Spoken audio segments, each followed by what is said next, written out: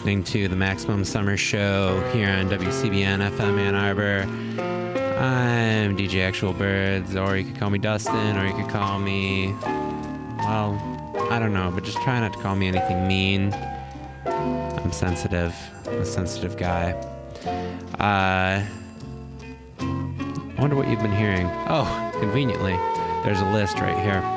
Behind me right now, you're hearing yet again Bent Fabric, this time with Blue Flamingos. I promise I won't bring it next week. I just keep seeing it. I'm like, oh, I'd like to hear more of that. But that's not fair. That's not fair to you or anybody. Before this, you heard the Ramones with In the Park. Before that, Jermaine Jackson with Let's Get Serious. Before that, Slim Gaillard with The Bartender's Just Like a Mother. Before that, Esquivel with Mucha Muchacha. Before that, The Pleasure Seekers with What a Way to Die. And that's where we last left off. Got, I think, just one more track. We'll see how it goes before Living Writers gets rolling. That being classic summer jammer, really a jam for all seasons. Fox on the Run by The Sweet. Stay tuned to WCBN all day and all night. I'll be back here at 11 p.m. doing Paranoid Chant, the punk and hardcore show. Listen to everything in between. You're not going to regret it. Be good and have a summery beverage on me. Not really on me. I don't have any money. But, spiritually on me.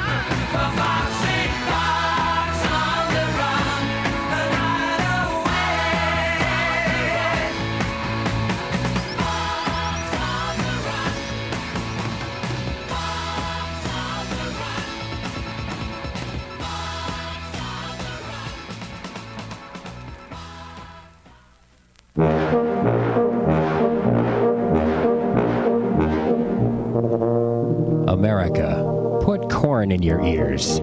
This is a cornball culture, and we need to face the music. Thursday nights at 7, R. Wolf Arf and a cast of thousands conduct a never-ending search for alternative national anthems. Embrace the corn. Face the music. Thursday night at 7 on Radio Free Ann Arbor, WCBN-FM Ann Arbor, 88.3 on the extreme left of your dial.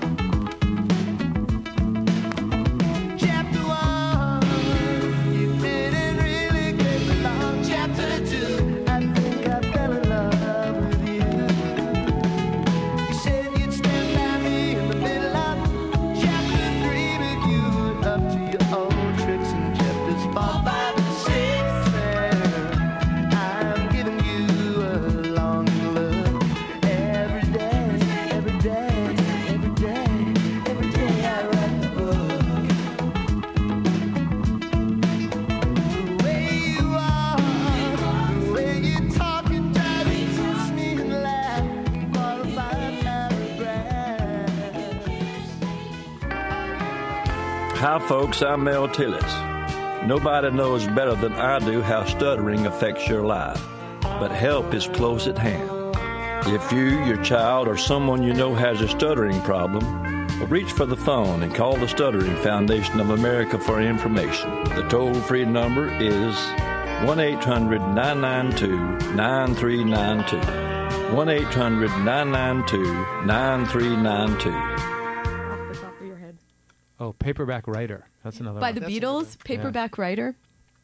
I remember Ashley David said she wouldn't, that used to be the show's theme song apparently before the host before, and she's hated that song, so she did, it was like kiboshed that one. So I've never gone back to a theme song, but I like it, Jeff. So.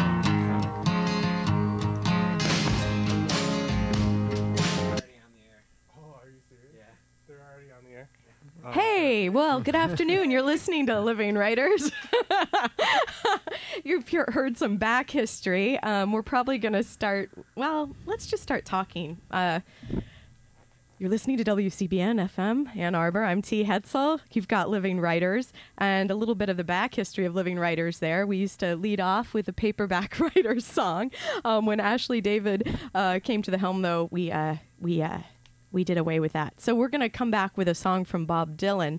But now I'd like to welcome my guests. I am just so pleased to have with me today three stunning guests from Shaman Drum. Kind of here in... I don't know. Well, we've got an hour to talk about it, but you may have heard that Shaman Drum is going to be closing its doors at the end of the month. And so today, Carl Port, Leticia Mitchell, and Jeff Cass are here with us to talk about the shop, its grand history, what it means to our community, to the book life, and kind of talk, I mean, not be sad the whole time. Welcome, come on in. So now we've got Bob Curry is joining us. Whoa. Come on and sit down, Bob. We'll have to... I'll share with Carl. Yeah. Okay, look at that. Look at this is the spirit of community happening here. So why don't we go ahead and just start off a little bit? Would you mind telling us sort of why you started the shop, Carl? What was the birth like of the shop? Well, I came here and moved to Ann Arbor in 1970. I was a conscientious objector, and so I worked for 2 years at St. Joe's Hospital, and I always liked hanging out in bookshops. And so when I finished my CO work, I started working in a Centacor bookshop in Ann Arbor, which is a really wonderful store that probably you'd have to be a certain age to remember. Then got married, decided that I had to get serious about my life. And Ooh, get serious. Yeah, right. So I went to graduate school in the program in American culture. And then I taught for 3 years at the University of Michigan in Flint. And then I moved back to Ann Arbor I was offered a job managing a scholarly bookshop up above where Shaman Drum Bookshop now is, and a bookshop called Paideia Books. Is that where also the textbooks are in the present location yes, too now? That's right. Okay. That's right. And then started that bookshop was on its last legs, and so that lasted. I moved back to Ann Arbor in May, and then in October it went out of business, and I started Shaman Drum Bookshop there then. And I wanted to do a bookshop that specialized in scholarly books in the humanities and pretty highbrow. Yeah, that's what this community supported that and could support it. I always thought that my idea that one of the best bookshops in the United States is the Seminary Co-op Bookshop at the University of Chicago, which is a specialty bookshop like our store, except ours might be more literary or more poetry and literature. So is that where the relationship began, Carl, where you have, because it almost seems at the university that there's the professors, if they have a book coming out, or any of it seems like the writers that are in the MFA program, it's a rite of passage for them. Maybe they know they've made it when they get to have a reading at Shaman Drum. Well, that's an honor to say that. But basically, I taught a course when I came back, maybe the year after I started the bookshop. Taught a course here in Native American literature at Michigan. So I've always had, I was in graduate school here, and I've had a lot of friends who taught. So my sense was that, what I felt was that I cared about the sorts of books that we sold. About 6 months after I started the bookshop, some professors showed up and they said that it looked like what I was doing was, essentially a crazy idea, and so they wanted to support it. But the Crazy Wisdom name was already taken. That's right. So they wanted to support it by ordering their textbooks through the store, and I said, well, if you do that, then what I can try to give back to you on a good day would be a first-rate browsing store in the humanities. That was a pretty good argument. We grew it up slowly. I'm sitting next to Bob Curry, who for many years was, and Bob had come from the University Cellar, where he was, worked in textbooks there. And so, through the years I've had this opportunity to have, wonderful people. Leticia is here. Jeff is. I don't know if Jeff ever worked at the store. Well, let's take a quick moment to just jump in here. And would you mind saying, what your relationships are to the store? Because Jeff, you work with the Neutral Zone and also high school. So with youth programs maybe, and Leticia, you do a lot of book buying, don't you? So would you guys mind just Leticia, why don't you start? Okay. Okay. I have been working at the store since 2002, 2003, somewhere in there. And I got promoted to book buyer and also just buyer because I also buy non-book items for the store in late 2005, actually. So my history with the store is in the Common Era as opposed to Bob and Carl, who are long before the Common Era. Right. Way back in those Keith Taylor days, too, right? Exactly. Some long ago days. But no, my real relationship began with the store in 97 when I started grad school. at the university, actually, and was an avid customer, went in all the time. And my favorite anecdote about the store is when I started working there, Vince Masana, who used to do received all the books for the store. When I started working there, he was like, "You bought a lot of books." Yeah, and I was like, and the look of shame, came across my face. I was like, "Yes, I'm sorry, I guess, evidently, but my name was known evidently before I even started working there." But that's great. Your rep preceded you. Right, So before you even were on the payroll, you were spending any extra money you had on books there. Right, absolutely. And did that continue as you worked there? Did you sort of put your paycheck back into the shop in those ways? No, I did until I became buyer. One of the added benefits of being buyer is I get free books. Oh, so, that's awesome.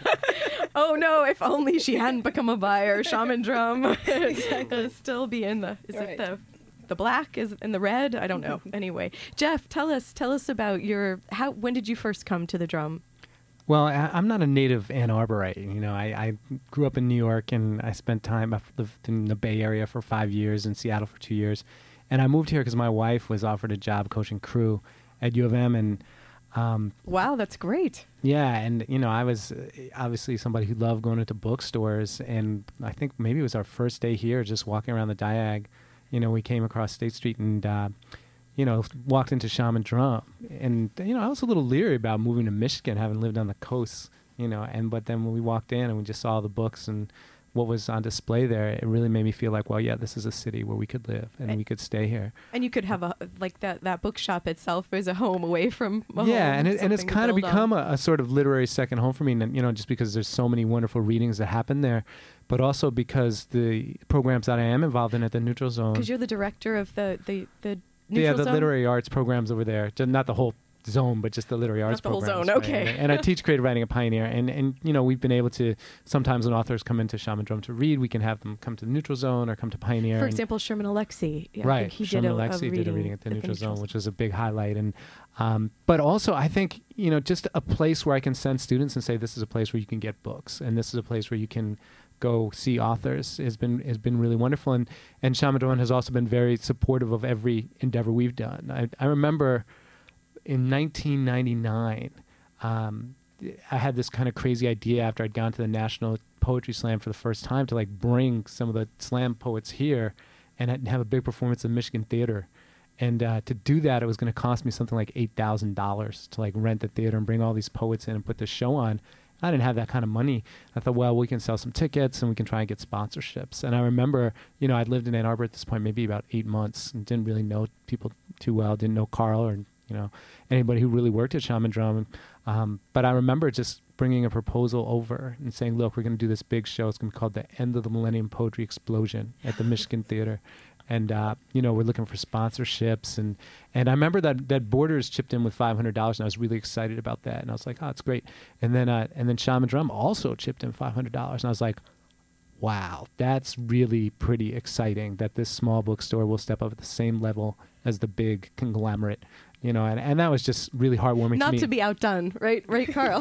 Right. And ever since then, every time we've tried to do something, whether it's bring in authors or, have books to sell or put our books in the store to sell that we publish, Shaman Drum has always been a huge supporter of us and a big ally in all our activities and just a driving force behind the growth of the kind of youth writing movement in the city. And maybe, Jeff, later on in the program, we could hear maybe a story about one of the youth, because when a youth has an opportunity to read at a place like Shaman Drum after they've made something at the Neutral Zone, that just must be life-changing, I would think. So maybe, sure. But we'll come back. And Bob Curry, so what was your first, entree into the drum? I think I started working at the store in 1986. At a time, I'd worked at a place called the University Cellar, which was another bookstore. Carl and I can make a list of bookstores that we worked at that are no longer with us. But well, that's a little sad, though. Yeah, isn't it? Yeah. But I came to Shaman Drum after University Cellar in 1986 to help Carl. I more or less set up the textbooks because I'd really done that at the Cellar. And I kept on thinking I was going to leave, and I kept on staying, and I kept thinking I was going to leave. And I think it was about 2002, was it? I think so. Something like that. That I actually left the store. So I worked a good chunk of time at the store. It was great. It was like the mafia. It wouldn't just, it would get bang back there. That's right. Well, maybe. And so it sounds like from that sort of a time span, you must have some great stories too. So maybe let's take a short break. And you're listening to Living Writers. I'm T. Hetzel. Today we've got Shaman Drum on the program. Carl Port, Leticia Mitchell, Jeff Cass, Bob Curry. We'll be back.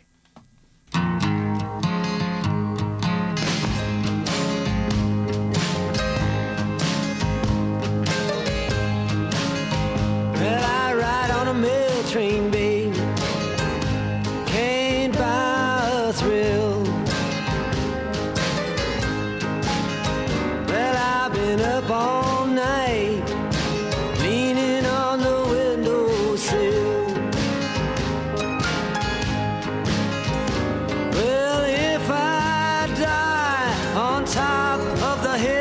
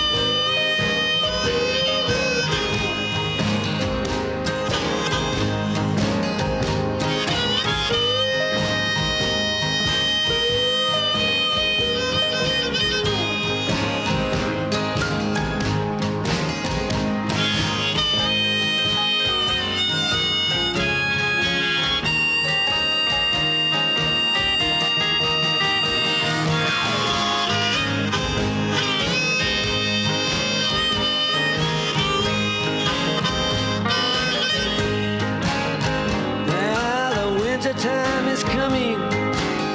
The windows are filled with frost. I went to tell everybody, but I could not get across. Well, I wanna be your lover, baby. I don't wanna be your boss. Don't say I never warned you when your train gets lost.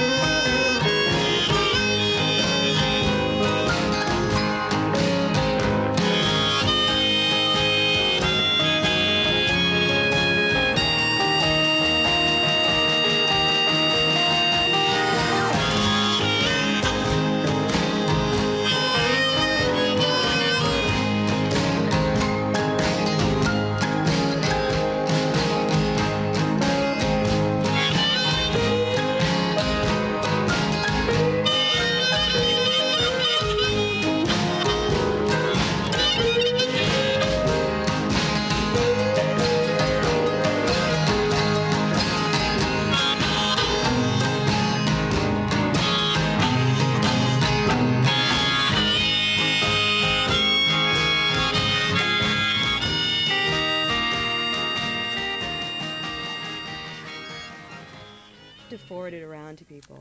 Yeah. Mm-hmm. Welcome back. You've got Living Writers. I'm T. Hetzel. You're listening to WCBN FM Ann Arbor. Thanks for being here with us today. And many thanks to all my guests here. We've got Carl Port, Leticia Mitchell, Jeff Cass, and Bob Curry here. And if you callers, if you would like to give us a ring with your memories and comments, we'll do our best to get you on. And thanks for we've I'd like to say thank you to Brian for engineering today. And let's see. Well, let's get right back into the story, shall we? So Bob said that Bob Curry has a story that he'd like to throw out there because he's going to have to be leaving soon. Well, Carl and I were talking about this earlier about things that happened at Shaman Drum. And, the first thing I would say was it's incredible the people I've met and the friends I've made through Shaman Drum. Just unbelievable. Students, faculty, What is it townspeople. about them? Like, is there something that you see that they actually have in common, or No. or is it they're just so eccentric? They That's what they have in common. They come to Shaman Drum, sometimes forced as students and sometimes voluntarily, but it's just terrific. And they always come back. They always come back. They always come back. But a number of years ago, we were thinking about this one particular story. There, a number of years ago, a friend of mine started working at the store named Earl Jabbat, and he was HIV positive at the time, and this was in the early 90s, 91, 90. And he moved back from Los Angeles, and I was able to sort of, finagle a job for him. And he worked at the store and was a wonderful employee for a number of years. He became very ill in 1994 and passed away. And the two most interesting parts of this are when he passed, the morning that he passed, August 19th, there were at least 10 people from Shaman Drum, maybe more at the hospital. That there was at that time, there was that kind of community. And family. And that family. level of family, really. It was wonderful. And about 2 weeks later, I was, Marty Gosser, who was another person who worked at the store, said, Earl always felt that everybody should dress in drag. He never understood why we didn't. So we started an HIV/AIDS awareness deal where the first day of Book Rush, which is the busiest day in Shaman Drum, the whole staff would dress in drag and hand out condoms and information, and HARC was involved, the local HIV/AIDS information center, and it was terrific. It was a terrific way to remember this lovely, lovely man that had been one of the employees. Yeah, and in a way, he would be smiling, looking at you guys all in drag. Then, did you have a favorite outfit? I had a lovely what describe black it and for yellow us? strapless piece, but I mean, it's I bet you could shimmy in that. And Carl, what did you wear? Well, I wore lipstick. That's as far as I got. Or was it lip balm? I mean, how far were you willing to go for this? And tell it right too. Is that about right? What's that? Is this story about right? Yeah, no, it is. And Bob's, it was what was most interesting to me about it was that, the first day of classes in September, you get a lot of students who are, from all over the country, and they'd come upstairs and they'd see, the men dressed in drag, women dressed in drag, and for the most part, nobody'd say anything, and they just sort of try to be cool about it. Instead of like asking, why are you people doing this? What's going on here? And I thought it was just... and then they just thought it was a bonus that they got some condoms then, right? Yeah. They're like, I love Michigan. Yeah. But I think that it was just like... What's not to love? They were just... it was, I'm older, so I would... If that happened now, I'd say, what's going on here? What's this about? But nobody did, which I thought was really funny. I always thought they were scared. Yeah. I did. No, I really did. I always felt like the students were scared. Yeah. It was one. Did It was you go all. through it? Yeah, I did. You mean scared to ask or scared of to all the ask, employees? please. I think both, actually. I think it was both. That's actually. not very welcoming, is it? No, I did. I always hated that they didn't ask. But I knew that staff would go out of their way to try and engage people and let them know what was going on and why. But yeah. But I think I had more to say about school. HARC there to hand out information. So right. But I think it was more about student. It was largely undergrads. The culture. But well, that's what college is about, isn't it? Like to be a little shaken up. If you're not shaken up, then it should be about that. Yeah, that's right. Or stirred, or something like that. Well, Jeff, since you also have to leave us a little bit early, what are some moments with the youth programs that come to mind? Any particular youth writer or? Well, yeah, I'm for sure. There's a young woman named Angel Nafis who's been working at Shaman Drum now for I think almost 3 years, and she's a wonderful writer, and just had some difficult circumstances in her life, and I think that she was able to start working at Shaman Drum, and I think that really helped her figure out who she is, and I think that she became somebody who feels more confident about being part of the literary community, and just feels like she's somebody who can go on and make a living and be okay. I mean, she sort of graduated high school and didn't really know where she was going, and I think over the last couple of years, she's been going to school at WCC, and Shaman Drum has just been a rock of stability for her, and just watching her sort of grow into a person of consequence has been really beautiful to see at Shaman Drum. And the other thing is, I was just in the store today, and to see another one of my students, Mike Moriarty, who just released his book called The Ill Lad and the Odd MC, have a prominent place in the store, and see his poetry book right in the middle of the store where all the kind of featured books are, was also really moving, and thinking about, wow, these people that have been sitting in my creative writing classes, people are going to start reading their stuff, and I think Shaman Drum has been, an avenue for them to kind of walk down that road and take those first steps, and for me, that's incredibly powerful. It's it is really powerful, and I'm wondering what's going to happen when we don't have it there. We have a caller on the line, and I believe it's Patrick O'Keefe. Patrick, he read from his book The Hill Road, and I'm hoping we're going to be able to hear from him now. Patrick, are you there? Patrick, are you there? Thanks for bearing with us out there in Radio Land, everyone. Patrick? Not getting any sound yet, but we're going to keep trying just for a moment. Patrick is calling in from Hamilton, New York, where he's a writing professor there. And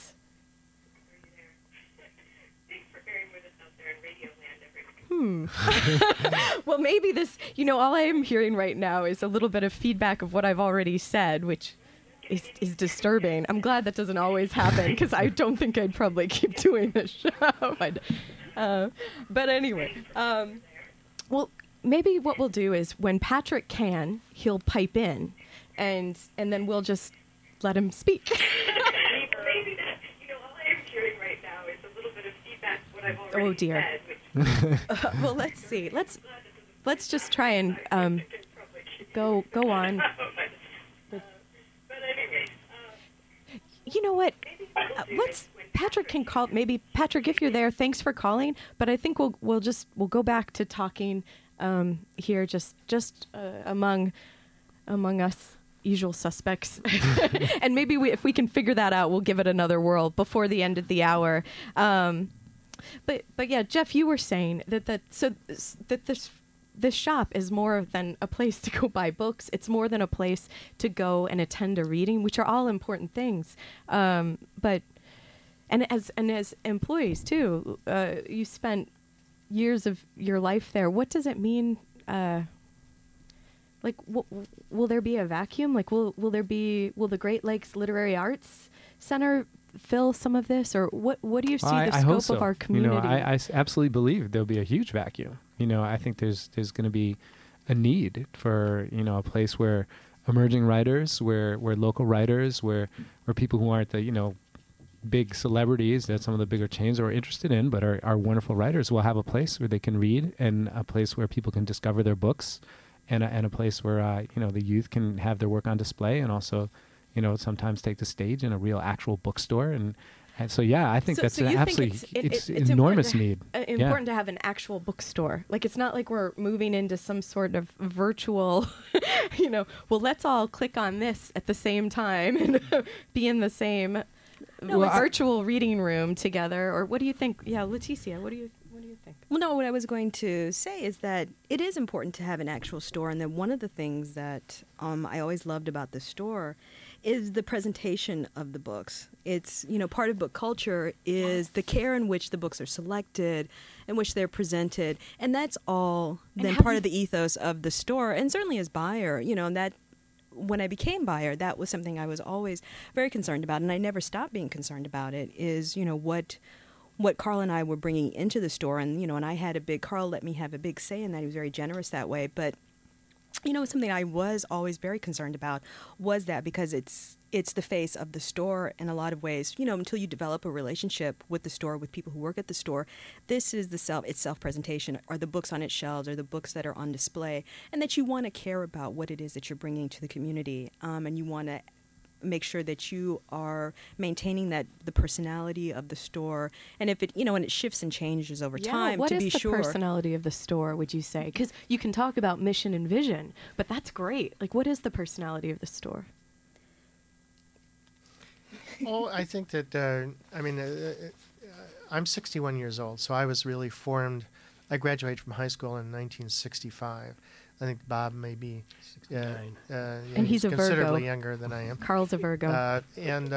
So I think that probably for all four of us sitting here, that we were in one way or another formed by the experience of the 1960s, or I certainly was, for good or ill. And so the sense of community is something that's always been important to me. And I also grew up in Flint, Michigan, which is a tough auto town. And I was there in the late 70s when it went down, or when it started to go south. And so my sense is that, you need to, wherever you live, you need to work to try to protect your community, because when it falls apart, it's awful. And that my politics, if I have any politics at the age of 61, it's the importance of the idea of community. And I also am committed to the values of bookishness, which may, I think that Bob, Leticia, and Jeff are probably much more with it now than I am. I feel like an old timer, but so I'm committed to the values of what we think of as the traditional, what we think of when we think of as books. But I'm open for the ways that gets. Jeff on the way over here was talking to me about poetry and young people, and how vital that is now. And I don't move in those social circles so much anymore. I'm a grandpa. I have 2 grandchildren, so it's really it's harder for me to stay in touch than it used to be. Oh, gosh, in a way, I wish there could be some miracle and your grandchildren were already ready to take the helm of the shop, Carl. I guess if we were living in an ideal world. It looks like we've got Patrick O'Keefe on the line, and we're going to give it another try because we are, if anything, we are optimists. Right. Absolutely. Right. And I'll just say, I'll do the station ID right now. WCBN FM Ann Arbor. You've got it. Living Writers. Today on the program, Carl Port, Leticia Mitchell, Jeff Cass, and Bob Curry. And we're going to have a go with this again. Hi, Patrick. Are you with us too, Patrick? I am with you. See? All right. Wow. Hey, Patrick. I feel like we've got. I feel like we are talking to you on the moon. That we've got liftoff. This is amazing. Thanks to Brian, the engineer, and Tex, and to Kristen. Yeah, actually, O'Keefe has landed. So Patrick, you're calling from Hamilton, New York. From Hamilton, New York. Yes. And I read that news this morning about the shop, about Shum and Drum. Yeah. And what was your reaction?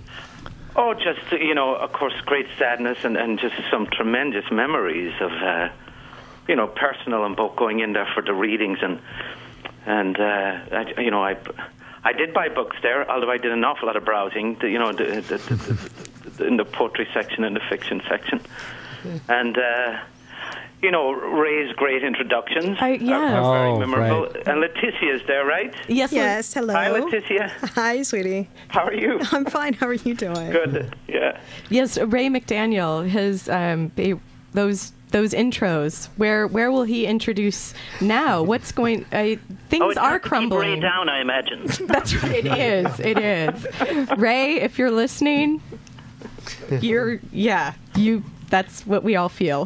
What Patrick just said. So Patrick, can you tell us? Because when your novel came out, The Hill Road, could you tell us about that? Because that's actually before I knew you as a friend, I heard you read at Shaman Drum, and it was for this moment. What was it like reading there? Oh, it's the,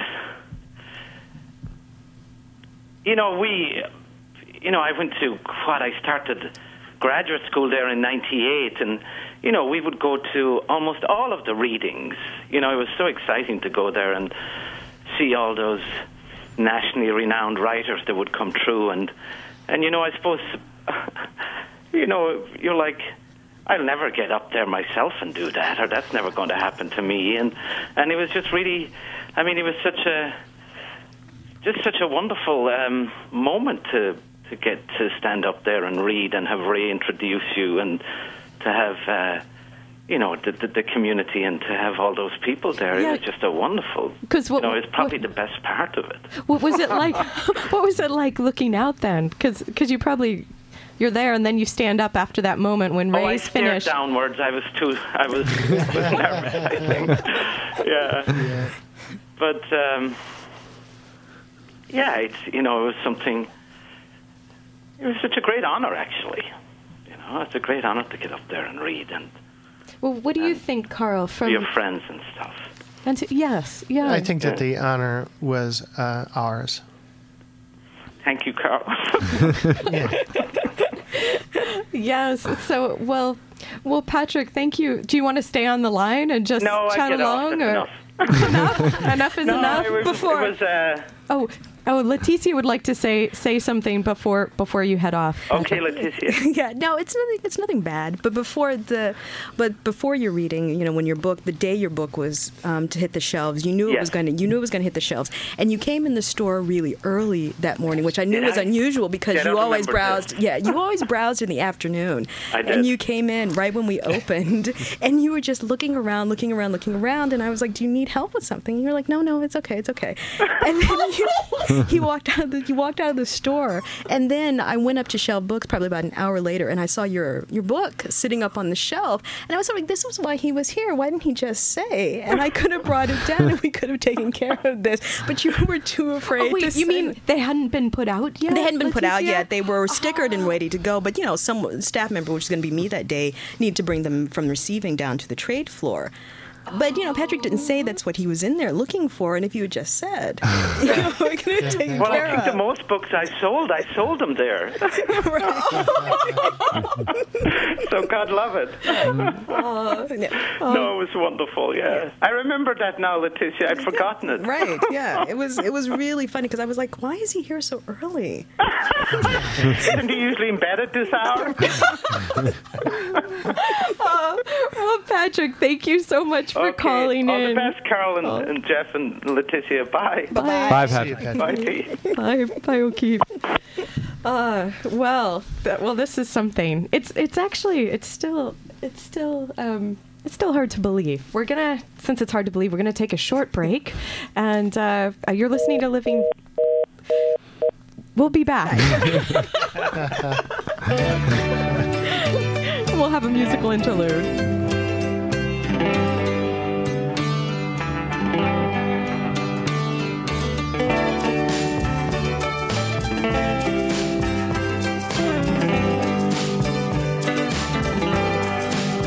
When you're lost in the rain in Juarez, when it's Easter time too,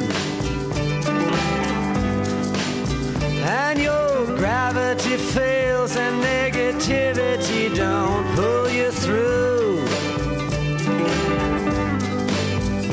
don't put on any airs when you're down on Rue Morgue Avenue. They got some hungry women there, and they really make a mess out of you. Now, if you see St. Annie, please tell her thanks a lot. I cannot move, my fingers are all in a knot.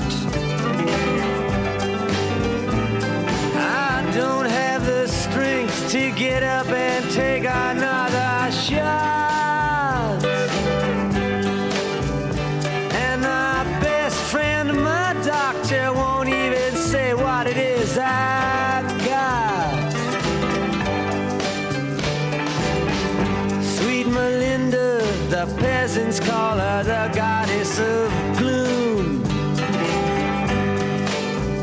She speaks good English and she invites you up into her Welcome back. You've got Living Writers. I'm T. Hetzel, and today on the program, I'm so pleased to have Shaman Drum represented here with Carl Port, Leticia Mitchell, and Jeff Cass. Bob Curry just had to head out because he's got a drive to get to, but maybe he's probably listening in the car right now. Hi, Bob. Hi, Ann.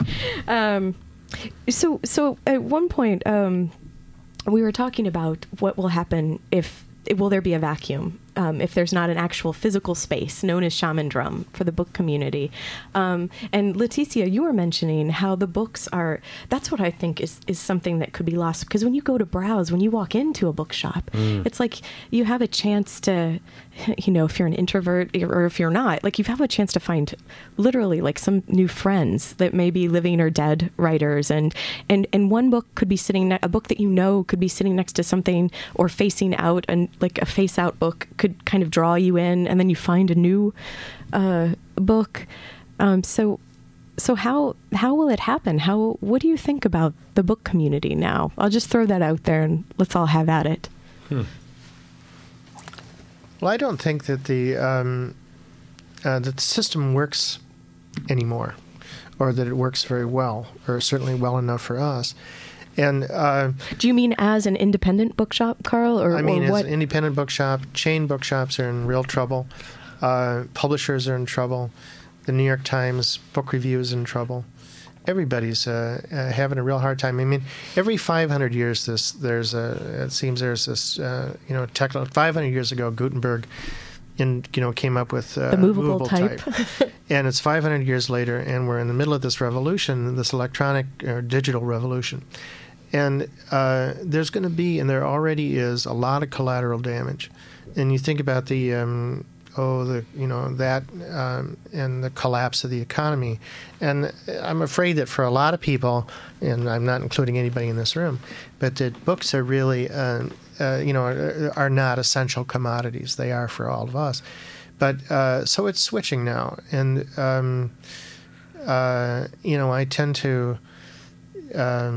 but switching to, like, will we not have physical objects? Will it be all, like, upload into your plastic carrying portable tech device? Well, I'm not sure that it's like sort of like the Kindle versus the physical book is the issue, like the electronic reader versus the one. Is it about readers? I think it has to do with like technology in a broader sense, that you've got so many more different ways to entertain yourself, and you got so many more ways to get stories, whether that means through movies or through something on YouTube or just something digitally, that there's just more competition, and I don't think that the book world has yet really stepped up to the plate in terms of what it really has to offer and figured out a way to make itself work, to make the system work. Because look, as a teacher, students want what they always want. They still want ideas. They want their minds challenged. They want the escapism that comes with a story. They want the fantasy. They want,